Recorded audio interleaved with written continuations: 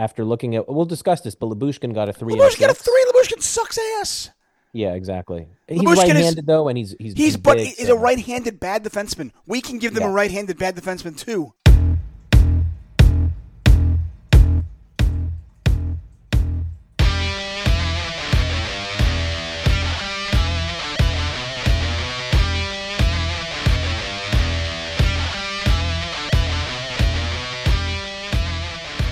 Hello and welcome to The Red Line, presented by Isles Fix, your only daily New York Islanders newsletter. Subscribe at islesfix.substack.com. Special podcast in store for you today. I am David Tuckman, of course, my normal partner in crime. Phil Farber is here as well. You can follow us on X at Phil's Facts at Tuck on Sports. But joining us today is the man, the myth, the legend, the man that covers the Islanders on a minute-by-minute basis. It is Stefan Rosner. Steph, how are you? Welcome to our show. Appreciate you guys having me on again. It's awesome to be on with you too. And Islanders just wrapped up their practice. I'm in the locker room area for the interviews. Yeah, those are very unimpressive lockers. I'm not going to lie. I mean, you'd think they'd be painted blue. They look like school lockers. It's the skate rental room. Sometimes we do the interviews in here if a lot of things are going on at the rink. So it's not meant to be pretty, but it's effective. Is that the new like outdoor pond area? No, so this is at their Northwell Ice Center in East Meadow. This is their practice facility. Right. So so it's a regular rink. They don't practice at UBS. Yeah, correct. Right. I do miss the island. I got to get out there at some point. I have not been to the new stadium yet. How sad is that? That is. Have you been back to the island at all over the past 3 years? No. I think I man. went into the city. I went into Manhattan for like 2 days. That doesn't count. But the last time I went back to New York, I saw the Islanders play Edmonton in Brooklyn. That was the last time. Oh, man, that's a long time ago then. Was that a shootout loss? No, we won 5-2. My dad was there with me. Okay. My at this point, I think my kid was 6. I want to say it was 4 years ago. No, it's more. That was Barry's first year.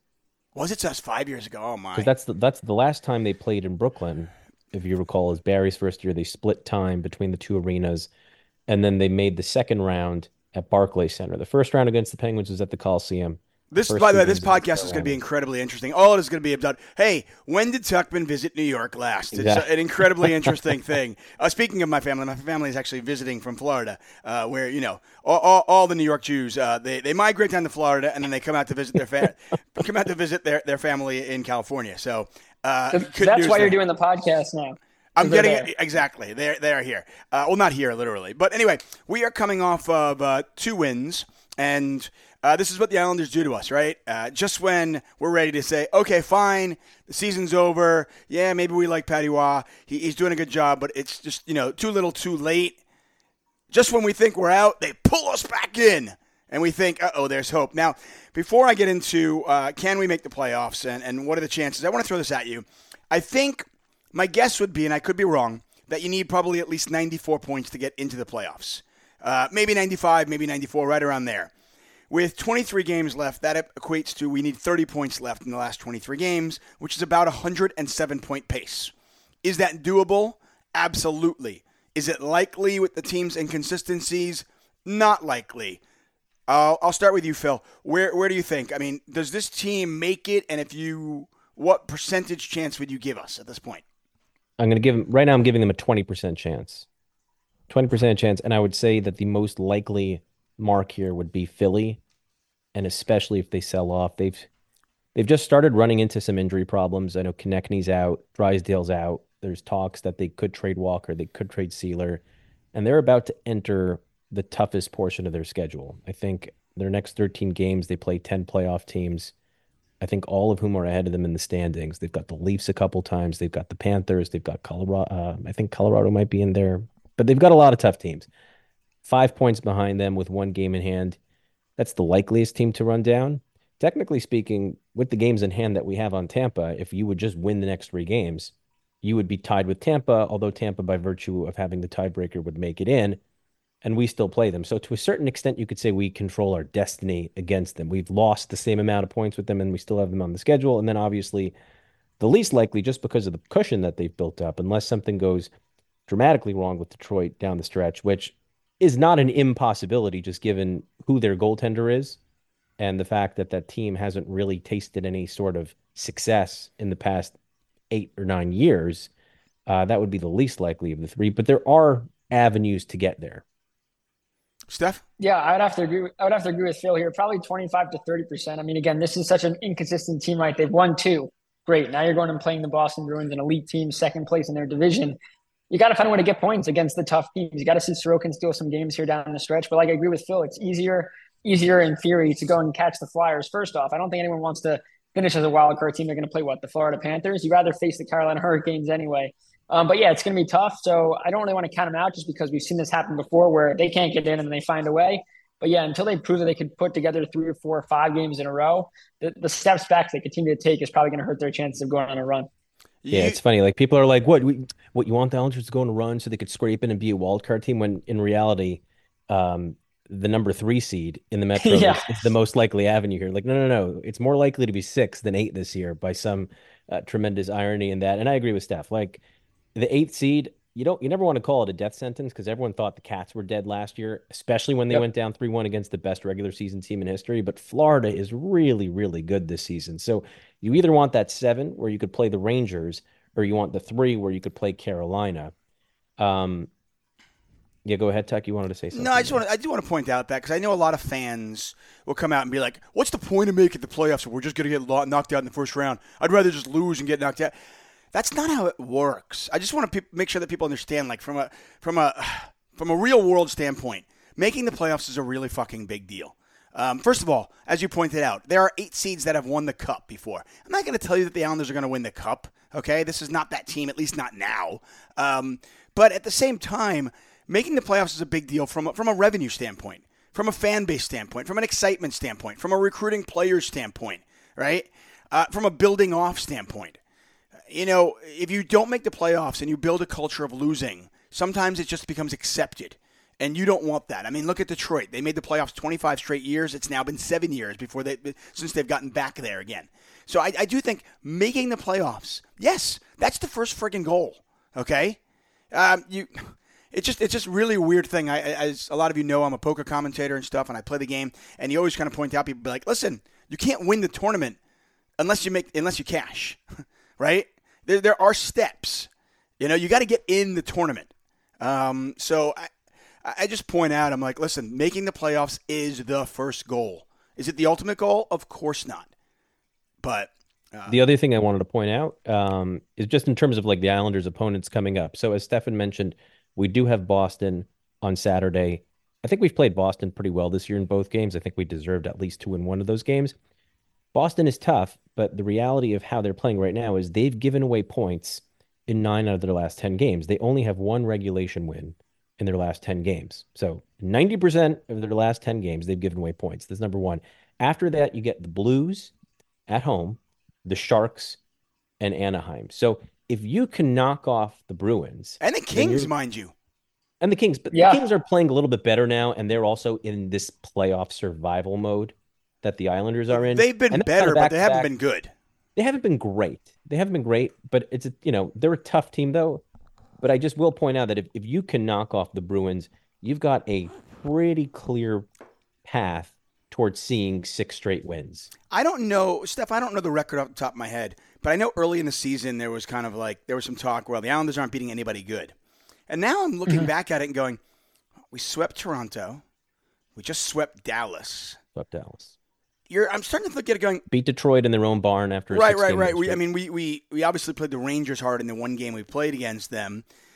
I'm starting to look at this team and going, maybe it's not the tough teams that we're having trouble against, Giving away points to San Jose, which we did, obviously, earlier on in the season. Getting blown away by the Blues last time.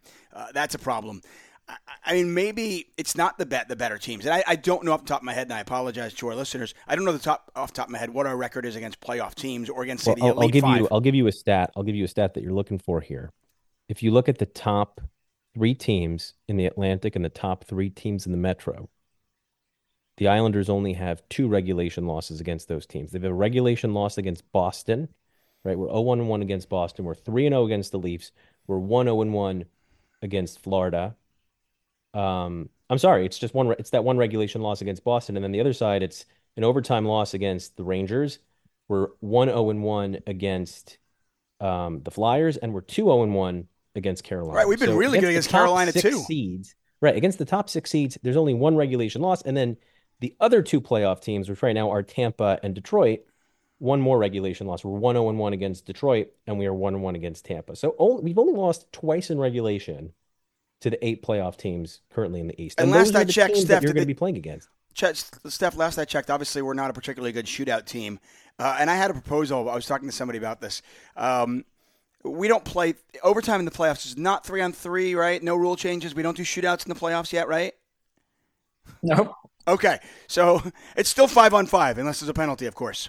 By the way, last night, if Patty Kane had scored instead of hitting the post and it went to overtime, I was actually of the opinion that if we got to overtime, if I'm Patty and we get control of the puck, I pull the goalie. You can't pull the goalie in overtime. You can't You pull lose, him. you lose the loser points. I don't care. We lose No, the point. You have zero chance of beating Detroit and Patty Kane in a shootout. I pull the goalie because you need the you 2 lose points. the loser point. You need 1 point does us no good. Cool, we got a point. If you're trying to make the playoffs, you got to get 2 points anyway. And the only way we were getting 2 points is either winning it in overtime. You're never beating them in the shootout. I pull the goalie against a team like that. I don't know. What do you? Obviously, Phil's against me on that, but what do you think, Steph? I don't agree with it, but if anyone's going to do it, it would be Patrick Waugh. And again, the Islanders' record in shootouts isn't great. Sorokin in shootouts isn't great. In theory, Patrick Kane's feeling himself right now, right? Yeah, you might have to do that. Again, what are our chances of beating Patty Kane in Detroit in a shootout? 0%. Oh, okay. I mean, yeah. You get control of the puck with a minute left, a minute and a half left. Pull the goalie. Go 4-on-3. Try to win it.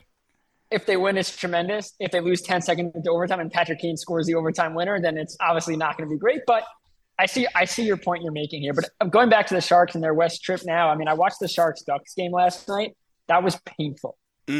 Painful. I watched the Ducks dominate the Shark zone for about 2 minutes. Why did you watch that game? The puck. I don't know. I was up doing work and it was on, and maybe I was doing some pre-scouting to see if the Islanders were going to pick up anyone on either side of those things. I'm pretty high on Wahlstrom and a 5th or 6th round pick for Duclair. I really am. I think it'll cost more than Wahlstrom in a 5th and a 6th, but we can get it. We can get into that in a second. We get into that. But yeah, I mean, but again, Duclair's cheap. He's played for Waugh 2 years in juniors. He played on Waugh. I don't know what the relationship's like, but Waugh's been preaching speed, and Wahlstrom's a healthy scratch. Not a healthy scratch, excuse me. Was not in line rushes today again. He's probably going to be a healthy scratch for a 3rd straight game. You might as well move him, and if you get a guy with speed back, which Waugh's been preaching about, to me, it's a no-brainer to bring him on. Well, I mean, that brings us to a good topic conversation, Stefan. So they played Wahlstrom, I think, like 9 games in a row. And there were a lot of quotes and comments coming out from Waugh about how I'm going to give the kid a chance to play, and I believe in this kid, and he's playing well. And visually speaking, there's nothing very sexy about the way he was playing. I didn't see anything. And every single game, Waugh's just gassing him up. Do you think that was just to kind of juice up his trade value up until the point where they actually had a legitimate excuse to take him out of the lineup, where they wanted to get another center in? Or do you legitimately think that he wanted to give Wahlstrom a chance and saw something in him?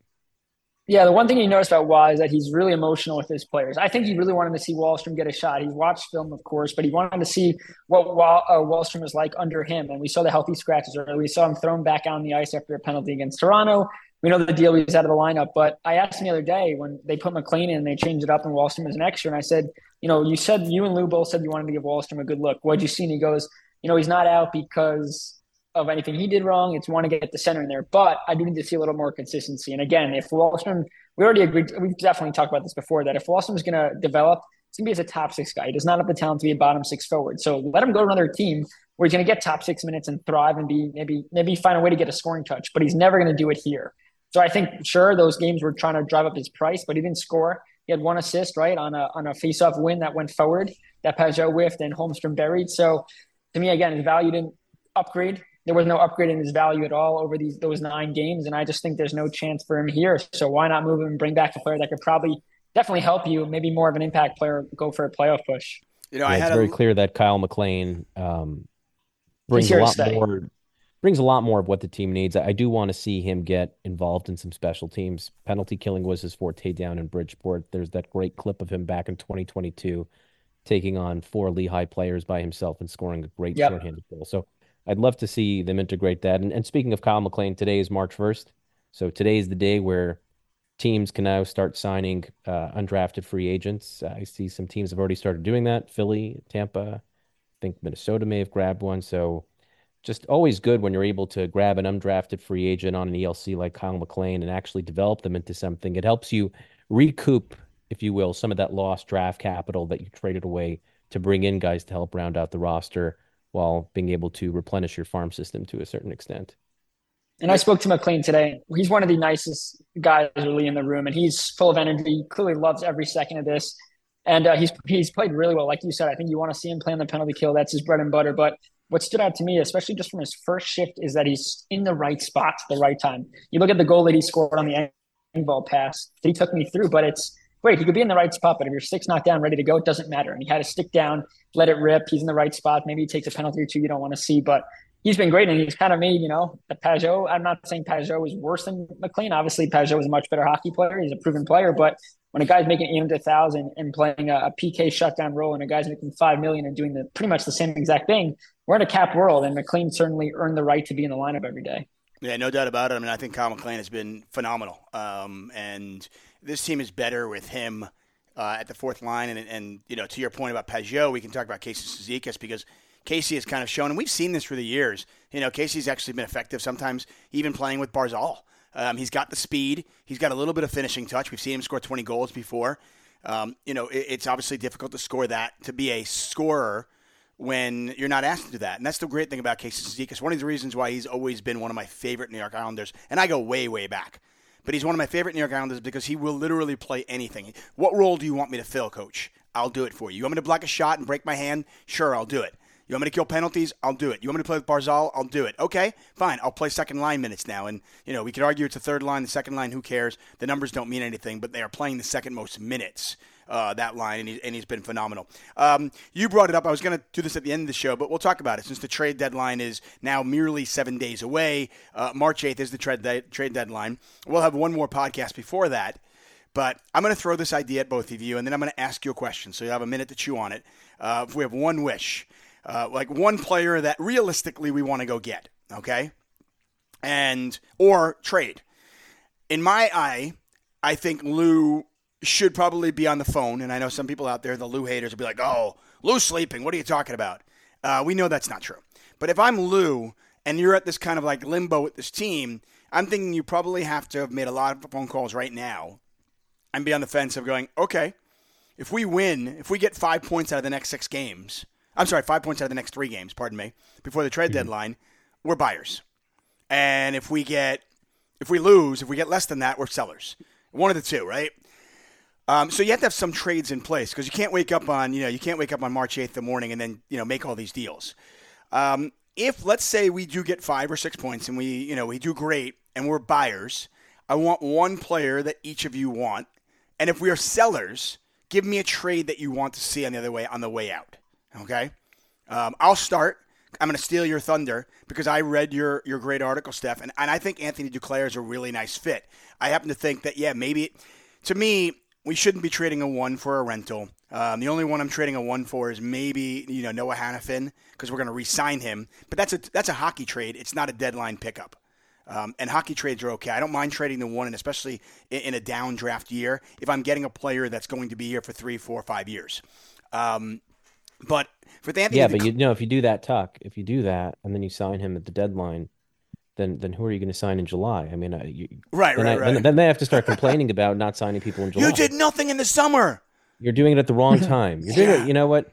You need to sign Hannafin now, wait on the extension until July, and then sign him in July. Trade him to another team, get him back from that team, and then sign him because otherwise it's not a move. Nobody's better at sarcasm than Phil. Yeah, I never understood the whole thing of like, you need to make moves at certain times. No, good GMs make moves when the opportunity presents himself. Anyway, so my move, I think moving Wahlstrom and maybe there's another B list prospect or Wahlstrom and say a 5 for Duclair as a rental is okay. I know Lou doesn't usually like rentals, but that's such a small cost. I'm not on the page with you in terms of re-signing him right away. To me, I really want to see him do it. I don't need to give him a 7-year deal like I did Engvall. But Duclair's not old. He's fast. As you mentioned, scored 30 goals just a couple of years ago. You know, I think he can really play anywhere in the top 9. But he's got some limitations. Obviously, defensively, he has never been known to be amazing. But if we put him in the right spot, can he help power play too? Yeah. Can we slot him even with Barzal possibly? Maybe. And then get Nelson back to the second line where we have a little bit more balance. I really like that pickup because it's cost effective and it does help the team a little bit. That's my one move on the buy side. I'll give you my sell side in a second. Phil, you have one? Yeah, I'm going to steal another Steph idea. Phil, Steph, you're going to have no ideas. I'm going to have no ideas. Yeah, you're going to have no ideas. Spot. I think Steph wrote this one up 2 or 3 days ago. I am open to the idea if you're going to be in a position to buy, and I just want to throw this out there. I think whatever Lou is going to do, he's going to do before the San Jose game. I just don't see him waiting until they're already on the West Coast because they do play Sunday, Monday against Anaheim and LA. That's a good point, by the way. If they beat Boston in the Blues, and then I think it's going to be done before Wednesday. That's what I'm saying. Then they go into a stretch. They have a 4-game winning streak going into a stretch of San Jose and Anaheim. Might be thinking, okay, this team's going on a little run. Let's do it. Yeah, because just timing-wise, if you trade for someone next Friday, right, you need to get that person all the way to the West Coast. And then, will they play Sunday? Will they even play Monday? You might miss a couple Duclair's already on the West Coast. Oh, okay. Interesting. There you go. Okay, so if it's Duclair, then sure. But again, you also have, I think you need to redo his visa because he's Canadian. So, I'm just trying to think about every single angle there. Fair enough. But I didn't mind the idea of getting out of Pageau's deal to get Tarasenko as a rental. Again, the cost can't be much more than like Pageau and Wahlstrom to get that deal done if Ottawa is willing to do that. So, accomplishes a couple things. Number one, right, $5 million free off the Bucks next year, right? Kyle McLean is proving himself to be an NHL player, and he could be for your 4C. Now, does that mean Casey's going to be my 3C for the rest of the year, and what does that mean for next year? I don't know what it means for next year, to be quite honest. I do know that we still have Horvat and Nelson to go down the middle. This brings Nelson back down to the second line to center that line, and that second line through 2 games has not been particularly good with Pageau centering it. And then you put Tarasenko on the right of Horvat, so you've got Barzal, Horvat, Tarasenko. I am not extending him. Maybe you look at it in the summer if the fit's tremendous and you talk about a 2-year deal, maybe a 3-year deal max at a reasonable price. But that is what I would go with because it accomplishes something toward next year in the cap savings that you would get on Pageau. That makes a lot of sense. Yeah, and you mentioned it. Sorry, go ahead, Phil. Go ahead, Steph. Go for it. You can finish it off, and I'll give my. Yeah, I was just going to say I don't mind that. I'm not a huge Tarasenko guy, but while I love Pageau and I still like the trade because I think it ultimately helped us get to what was the Eastern Conference Finals. I do it in quotes. I love how people are like, "Oh, Pageau's not worth the money now." Yeah, okay, he's not right now, and he hasn't been particularly good this year. But let's not just completely dismiss what he did the first 2-3 years he was on, with the Islanders, where he was phenomenal, not only in the regular season but also in the playoffs. This team does not take Tampa Bay to Game 7 in the Eastern Conference Finals if we don't have Pageau. And we were literally 1 game, 2 goals away from probably winning the Stanley Cup because we beat Montreal just like Tampa did. So let's not just completely dismiss what Pageau has done for this team just because he's bad now. That said, yes, he's $5 million, getting that money off the cap, addressing center maybe over the summer, and slotting Kyle McLean as in your 4th guy and Cizikas as a 3rd line. I don't think it's a terrible move at all. I think a lot of people have done with Pageau what they did with Bailey over the course of the years, where it's like you complain and complain and complain about the guy. It's like, you see, I was right about this guy from the start. Well, yes, your take from 5 years ago when we traded for the guy has finally materialized 5 years later, right? Listen, if this guy's enough times and you trade about the player, and he has 1 down season. So yes, it's like the people who scream in the stock market. They're like, "Oh, it's coming down. There's going to be a bear market. It's going to be a bear market." One day it dips like, See, I told you Bitcoin was a scam. Right. I knew it was. See? Same thing. Anyway, what's your take? I mean, obviously you wrote about it. By the way, if you ever want to, you got to follow Steph on Twitter if you don't, on X, whatever you want to call it. He puts out these articles like, I don't know how you do it. You're a machine. But you wrote about Pageau for Tarasenko. You wrote about the Duclair one. The only thing that Phil and I both disagree with you on is I'm not re-signing these guys. Listen, if Tarasenko wants to sign a 1-year, $4 million deal, oh yeah, sign me up because I can trade that too. I can move a 1-year deal. I'm not giving him 4 years at 30 whatever years old he is. Oh, I agree. And all those deals too is just the mindset that Lou doesn't do rentals. In my mind, if he's going to bring him on and he wants to extend it by 1 or 2 years, but what you could also do, like you guys have both said, is let the season play out if you get either one of those guys. And then on July 1st, if there's an agreement in place, great. If not, you made it to the playoffs or whatever it is. Just give them a chance. Obviously, if they win these games here, Lou's going to buy. The ad for me, since you took two of my top three, would probably be Noah Hannafin. And the reason I say this, it's going to be tough to get him. You'd have to get up with the first. You'd have to lock him up long term. But look at the back end. And Pellick and Pulock are here through 2028, 29. Mayfield's another 6 years after this year. Dobson's getting an 8 by whatever he wants. Romanov's going to get a long-term deal. I've liked what Mike Riley's brought in. If you want to say that he's been good there, you could bring him back on a 2-year, $2.5 million year annually, or 1.5 annually. That's great. But I think if you could get a left defenseman in here, guy that could play a two-way game, really do stuff for the penalty kill and lock him up long-term, Waugh doesn't really have to worry about the defense at all for the next 4+ years. You could focus on the offense. Again, I don't think Sebastian Aho is an answer. Right now, quite frankly, I might think that the Islanders want to upgrade. If Scott Mayfield's going to be out a little bit, he's still not skating. Do the Islanders just go for a rental? There's not many blue line rentals out there that could probably do a better job and fill the Mayfield role. But I just think locking up your back end where you don't have to worry about that for the next 4+ years would be huge. Again, have to give up first, have to give up a lot. I don't know if the Islanders compete for what Calgary is going to be asking for there, but that would, I think, be my dream is to lock up that back end. Let me ask you something, because let's say there are a lot of forwards who like playing on their off wing. You've been mentioning Barzal actually wants to play on his left side. I can tell you as a forward, I like playing center. Even though I shoot lefty, I like playing right wing. And I know, and mostly defensemen usually like playing on their strong side. For different reasons, but usually it's because the puck's coming out of the zone. You don't want to catch it on your backhand when you're kicking the puck in the zone. The question is, there are some defensemen that are very adept at playing both sides. If we had Hannafin, and we've got Riley, and we've got Pellick, suddenly you start doing the math, and you go, wait, we've got 4 left defensemen, 4 left shooting defensemen, and 2 right shooting defensemen. What's the game plan there? Or are you, if you're trading for Hannafin, is Riley either a part of that deal, or is Riley a different deal? And Riley's been so good this year, I think you might get a 2 for him. I mean, Lyubushkin Toronto just gave up a 3 and a 6 for Lyubushkin. That's egregious. Lyubushkin is barely better than Bortuzzo. I mean, the guy is better than Bortuzzo. I don't know. He's a terrible defenseman. From an analytics standpoint, you watch him eye test, he is awful. Giving up a 3 and a 6 for him is criminal. And if you're a Toronto Leafs fan, sorry, that is an awful, awful move. Considering that Tanev was just traded for a 4 to get rid of some cap, a 2, a 4 basically, and a marginal prospect, according to The Athletic. You're looking at going, wait, you could have gone a 2 and a 4 and a marginal prospect, but now I know Calgary doesn't want to trade with Toronto. They hate there. They probably have to go a little bit more. But to give up a 3 and a 6 for Lyubushkin makes no sense. And I'm thinking, if that's the price, then Riley could probably get a 2. Would you imagine that happens too then? Like you trade Riley and bring in Hannafin? Yeah, to me, it ultimately depends what Calgary's looking for. Right now, I don't know what Bolduc's future is here. I think Riley as your 7th defenseman would be great to have him, a guy that's mobile, and he's been great. You can move, players over. I think Hannafin maybe is comfortable playing on his offside, but I think if you move Bolduc maybe a first, Wahlstrom include that. Again, I don't know what Calgary wants. I know they want to clear cap, so they probably wouldn't take Pajot's contract back. Doesn't help them at all. But again, they're a team that's not rebuilding. I mean, they did sell off guys, but you have Huberdeau locked up there. You have Kadri locked up there. Markstrom doesn't seem to be going anywhere. Like, they might want a veteran, right? They might want veterans or a prospect. So I think maybe Bolduc has more value. I know he hasn't done much at the NHL level, but he's still very young. How about we give him Mayfield? Well, Bolduc is a former Calgary second-round pick. Yeah. We got that in the Travis Hamonic trade. And if they want to complete the set, then they could have their Ishikov pick back too.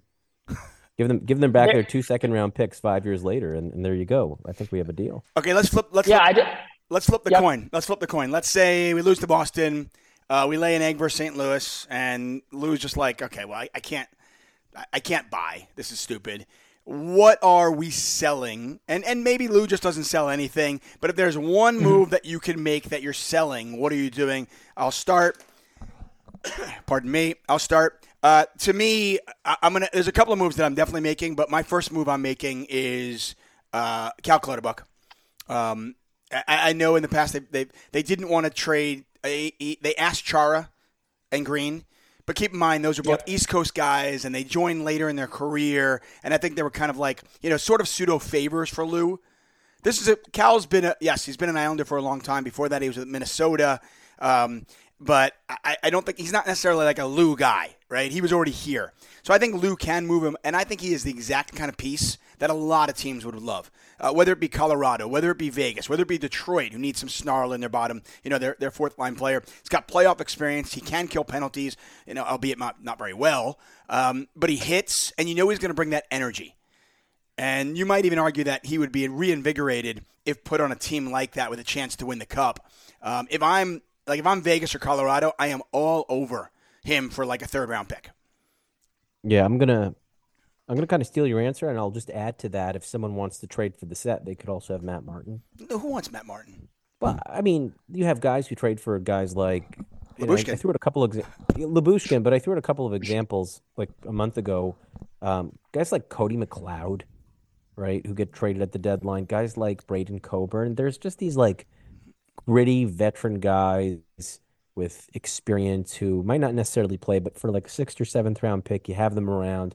It's emergency depth, and people just load up on that all the time, right? The roster expands. So for teams with cap space, if someone's retaining half, that's only $750K. They could get it done.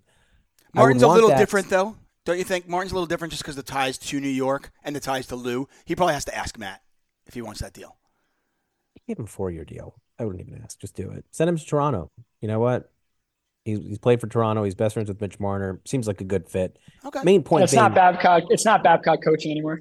It's not Babcock coaching anymore, right? Even if you don't trade Martin, I think the point I'm trying to make here is that those two guys just simply need to be out of the lineup for the last 20 games of the season so that you could finally start to see what you have with some of the guys in the system and get different looks for next year. Well, that's your point, right? If you're out of it, why? If you're Patty and you're out of it, why are you playing Matt Martin? Okay. Yeah, and you're not going to waive him to Bridgeport and to call up 2 or 3 guys from the minors because of where the Islanders are cap-wise. You need to create the cap space to do that. So at the very least, one of Martin and Cal have to be gone for that to be a reality.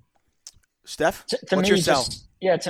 To me, you got to get Pageau off the books. You do. I mean, you can't do anything you want to do. Why now? Why does he have to? I mean, because to me, the most likely place he goes is Ottawa. Because I think you're right. I mean, to me, Ottawa is clearly this year. They're like, we have a lot of talent, but we have nobody. We have no glue on this team. We've got no veteran presence. They love him in Ottawa. Could we bring him back here to help this team kind of gel and bring the leadership there? That's an off-season move, isn't it? Can't we do that at any time? If he goes to Ottawa, but our playoff teams that have cap space due to the new LTIR stuff for creating roster spot want to bring in a center that could play a bottom 6 center role, win big faceoffs, kill penalties, maybe on a better peaking. For me, again, I don't know if it's a perfect fit, but Vegas has Mark Stone on LTIR. They have $6.8 million in cap space. Do they want the challenge another guy? They're already one of the deepest teams. Yeah, the challenge there for a team like Vegas is just then you have 2 more years of Pageau, and what do you do? So it needs to be to a destination that can afford him for 2 years past this one. And I just don't know that makes sense for Vegas. Can you flip him in the offseason? I mean, Vegas is known to do that all the time, right? Trade for a contract, flip it right away. Riley Smith, the last 2 years of his contract, they traded Pittsburgh this summer. So they're very creative like that. And I wouldn't rule it out, but I don't think to me, that's not like I need to be a trade deadline deal, right? I need to get him off the team. But I get it, though. I get it. But I mean, to if your point, if you can get that done at the deadline, then sure. To your point, though, I would say that I think there are negative assets, right? And usually that's a winger who's making too much money. But centers that can win faceoffs and play a defensive role are, any coach wants, I would imagine that there are 30 coaches and GMs who would be like, yeah, I'll take Pageau. Yeah, his $5 million contract's a little bit much, but he helps us win. That's it. Every Stanley Cup winner needs a guy like a Pageau. You said it too, a guy like a Clutterbuck. I personally think Ethan Sears talked to Clutterbuck the other day, and Clutterbuck pretty much said, like, if this is it, like whatever happens, happens. But if this is it for me, I didn't win a Stanley Cup, but I did everything I could in this games. I don't think Clutterbuck is someone that's, if Lou asked him to go, that he would be like, yeah, let me trade me immediately to a cup contender. I think Clutterbuck is so happy with his career in general and is fine here. I don't think there'll be callers on Martin. I guess you could look at, other players just getting off the books. Depends health in the back end, but can you flip Sebastian Aho as a speedy guy to anyone? You don't need him at all. He's a pending UFA. You're going to lose him. I mean, you're not getting much back, but just anything back for a guy like that. If you have Mike Riley and Mayfield comes back and you call up Bolduc from his conditioning stint, Bolduc's counting against the roster. Make Bolduc the 7th guy. You don't need, again, I don't know if Aho gets you anything, maybe a 5th, but just something. You're going to lose him anyway. Right, Yeah, right. I happen to think Clutterbuck could also be one of those guys who's just like a good fit for Toronto, local guy, right? Yeah. He's from Yep. Welland, right? He grew up not too far from here. Also, They've too. got like Ryan Reeves and Pontus Holmberg on their fourth line, right? Yeah. In a playoff game, Clutterbuck is probably going to bring more than those guys. So there are destinations that do make sense for him where I don't think you'd be upsetting him, and Toronto is certainly one of those. Clutterbuck grew up a big Montreal Canadiens fan, huge Patrick Waugh fan. And when he got Oh, traded to really? Colorado, Cal became a huge Avalanche fan. So maybe the Avalanche find a way to fit him in? I mean, I know the Avalanche were a team a couple years ago, right before the deadline, where he got hurt and Trotz, he was a healthy scratch for a game, and everyone was like, "Oh my God, is he getting traded?" I think that was against Philly, and then Trotz said, "No, he's really hurt." I know for a fact the Avalanche reached out to bring Cal on, or to talk to Lou about bringing Cal to Colorado. Cal was hurt at the time, so maybe that's something that they try to go back on, because I know again Cal grew up a huge Avalanche fan, and also his style again, same way reason Parise is there, it just fits what they're trying to do there. Yeah. When Waugh yells at guys like Clutterbuck and Pajot in practice, does he yell at them in French or is it So all in English?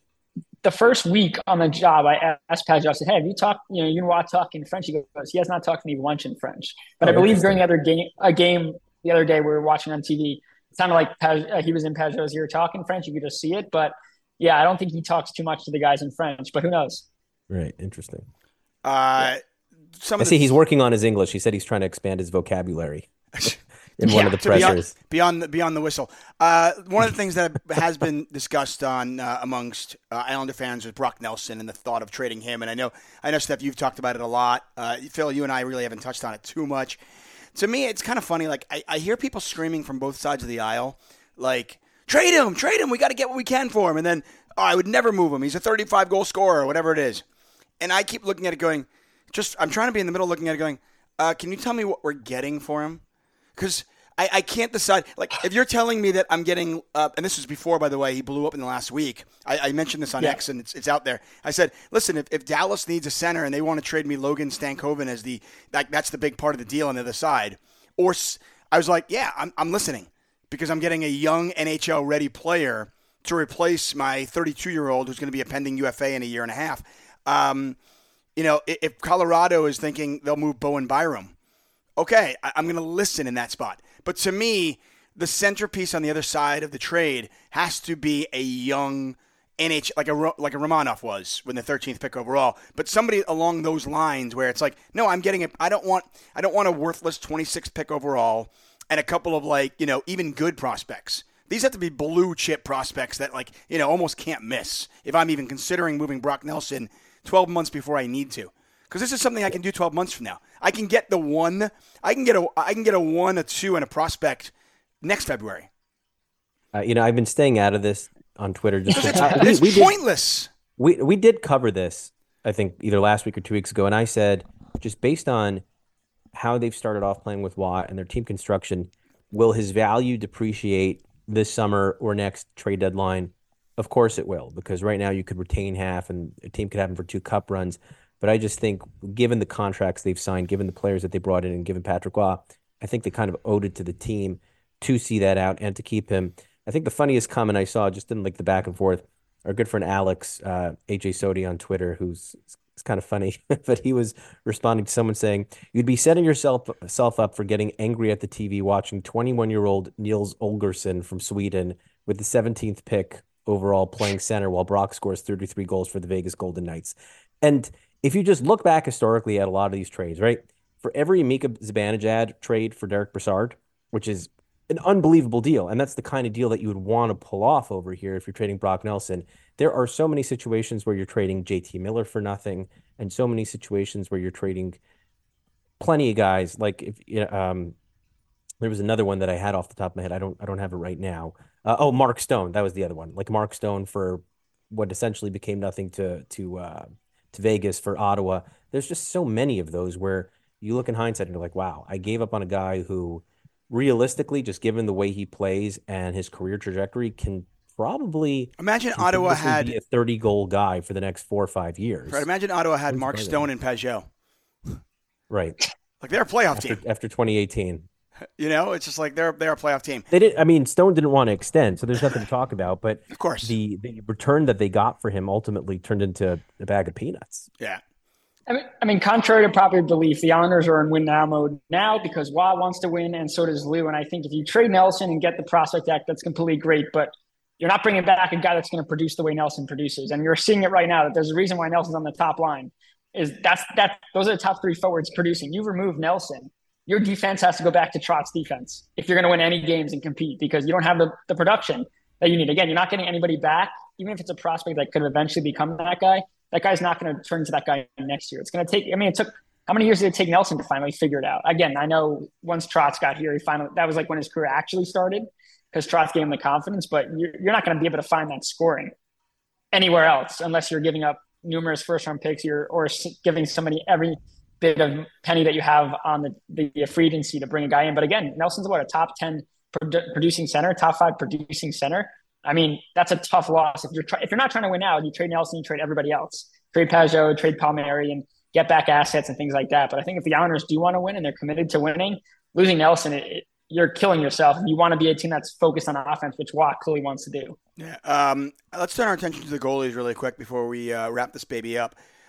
Speaking of trades, I know some people shouting, hey, can we move Varley? The goaltender market is suddenly really dried up. Apparently, Markstrom's not going anywhere. Minnesota is going to keep Fleury.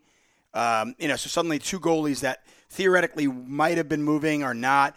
Saros in Nashville was rumored to possibly, if Trotz got blown away, maybe he moves him, but Nashville is just won. All they do is win now. They're on a 7-game winning streak. No, so they're not moving. So Saros is going nowhere.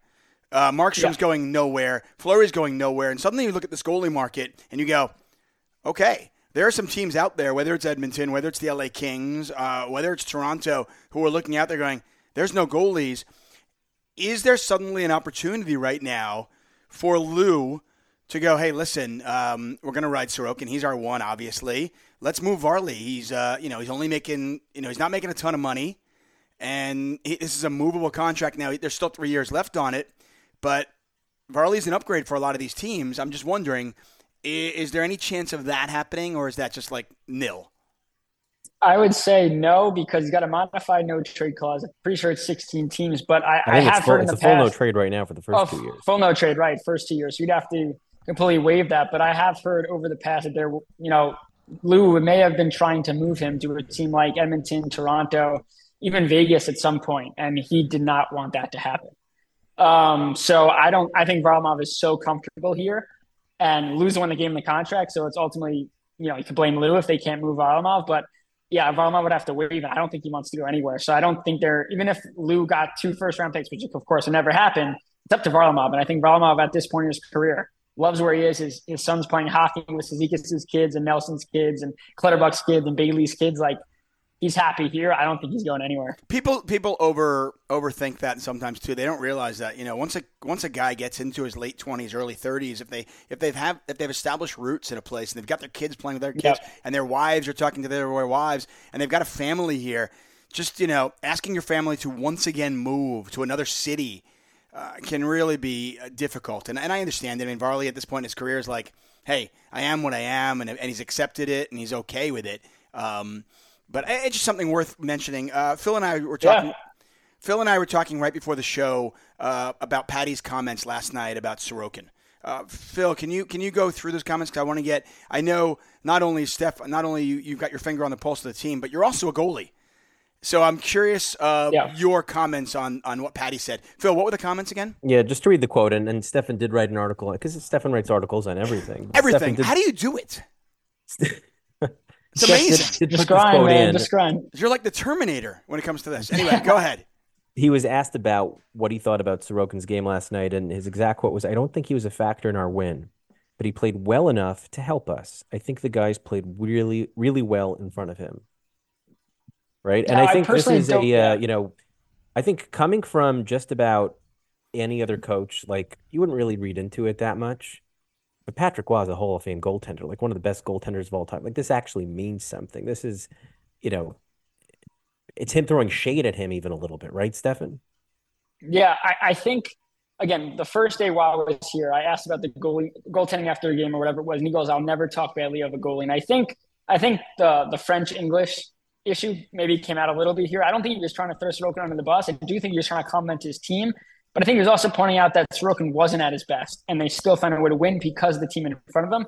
Now, whether that's a shot at Sorokin, hey, pick up your game, I don't think he's worried about Sorokin at all. I do think if I'm Sorokin and I hear that, I just want to be better. Again, coming from Patrick Roy, I don't think it's you were terrible, you should go put your head in the corner. I think it's, hey, we won the game because of the team in front of us. We need, like, that shot that Mata scores that goes under his pad. Like, Sorokin knew right away that was a bad goal to give up. And I think the Islanders going forward, I wrote about in the story today about him being an X factor. We look at last year, of course, right? Sorokin had to be an X factor.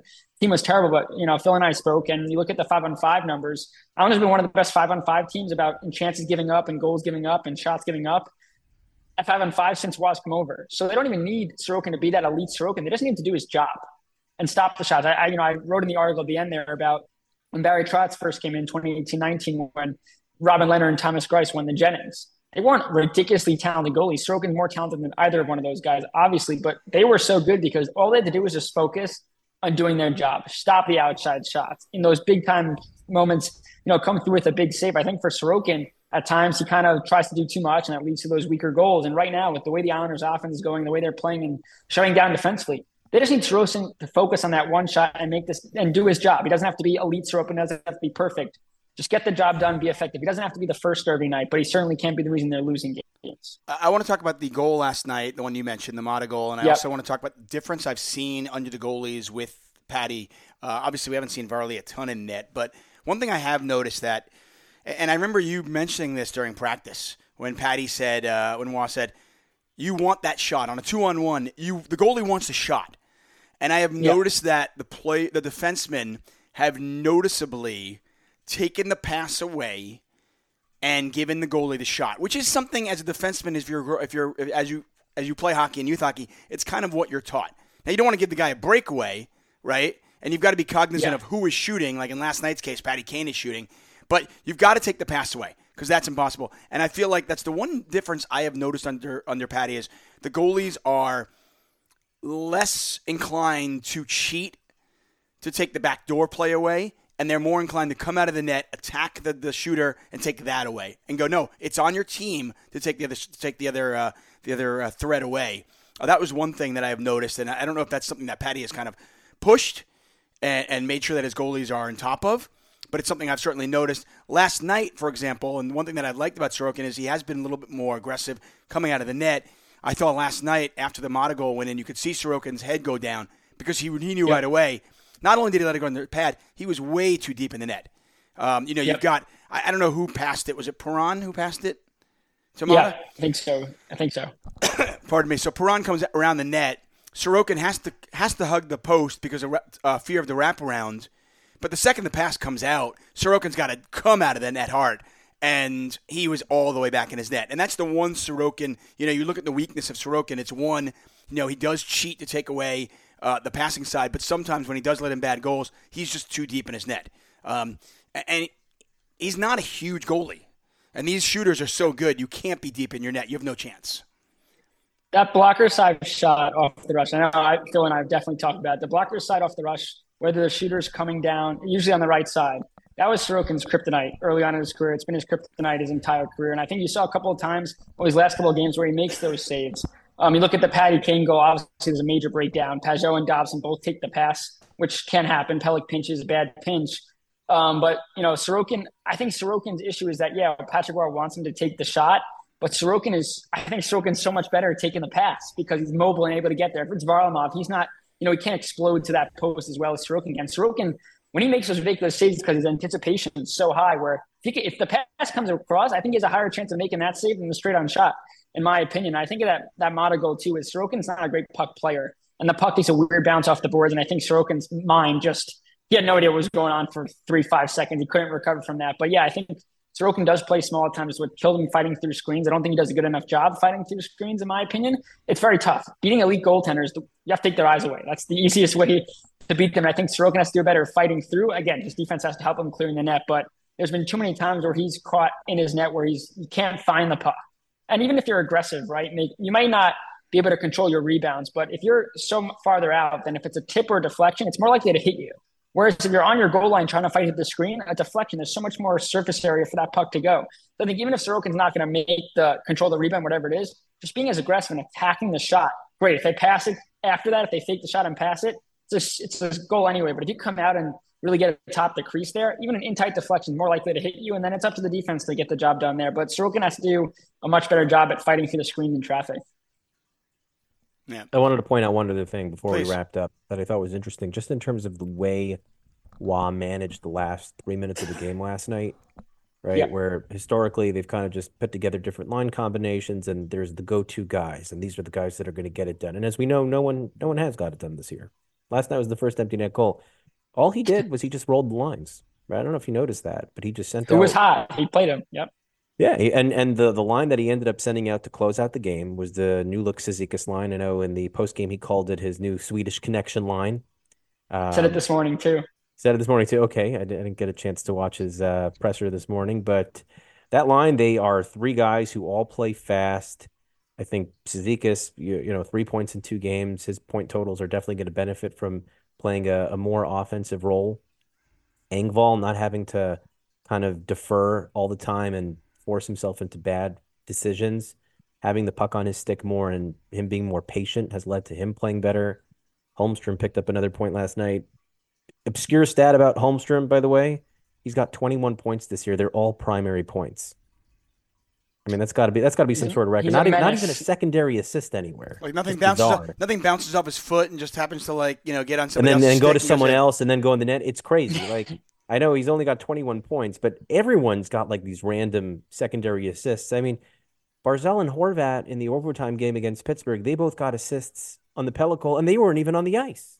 Right? So he just can't catch a secondary point. But I just thought it was just like a very interesting, thought process there. It's like, all right, I'm going to roll the lines regularly, and then the last line I'm going to send out to close this thing out is going to be the line that I think is playing best. And it makes a lot of sense to me. I mean, in the sense of one of the problems that we have had throughout this year has been obviously the breakdowns and letting up these leads, but communication. And, frankly, is it easier to communicate with somebody that you play a ton with, or, hey, I've got a new line mate here, and not knowing what that particular line mate does? Now, it's hockey, Matt so Martin you should in Nashville, prime example. Right. A perfect example. Yeah, Matt Martin with Barzal out there. And Barzal and Pajot, yeah. Trying to do too much, but it's the good old Barzal, Pajot, Martin line that Lane used to use in practice all the time. But yeah, I think there's something to that in the sense of just, players that are familiar with each other, familiar with communicating with each other, knowing where each other will be so they can back each other up. There is something to that. Hey, Steph, before we do go, I just want to ask you one last question, because I know you kind of assume that the Nelson Horvat Barzal connection is not for long because of the balance. I'd argue that I think the Swedish connection line is quite good. It looks like a really good third line. You got to keep them. You keep them. Yeah. So the two questions I have for you. Number one, Fasching. Do we see him soon, and does he come in for Martin possibly on that fourth line, which I think actually a Fasching Cal McLean line could be a decent fourth line. And what do you think happens here? I mean, we've won 2 in a row. I don't know if he wants to rock the boat while we're winning, but at the same time, does Patty look at this and go, okay, this is not a long-term solution? So in terms of lines, what do you think? Yep, so I do think that will be the case once they have enough cap space. Again, whether it's waiving a guy like Aho or waiving a guy like Wahlstrom or making a trade to create the cap space. Right now, Fasching's up from his conditioning stint, but he's still in LTIR. He's ready to be activated.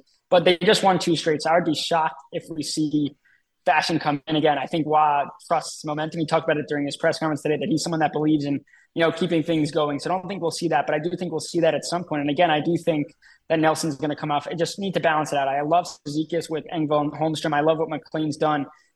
Fasching, if he can get back to being the player he once was last year, being that spark plug, being with McLean and Clutterbuck, he'll get to do that. And I think Matt Martin, you're watching out there. You love the guy.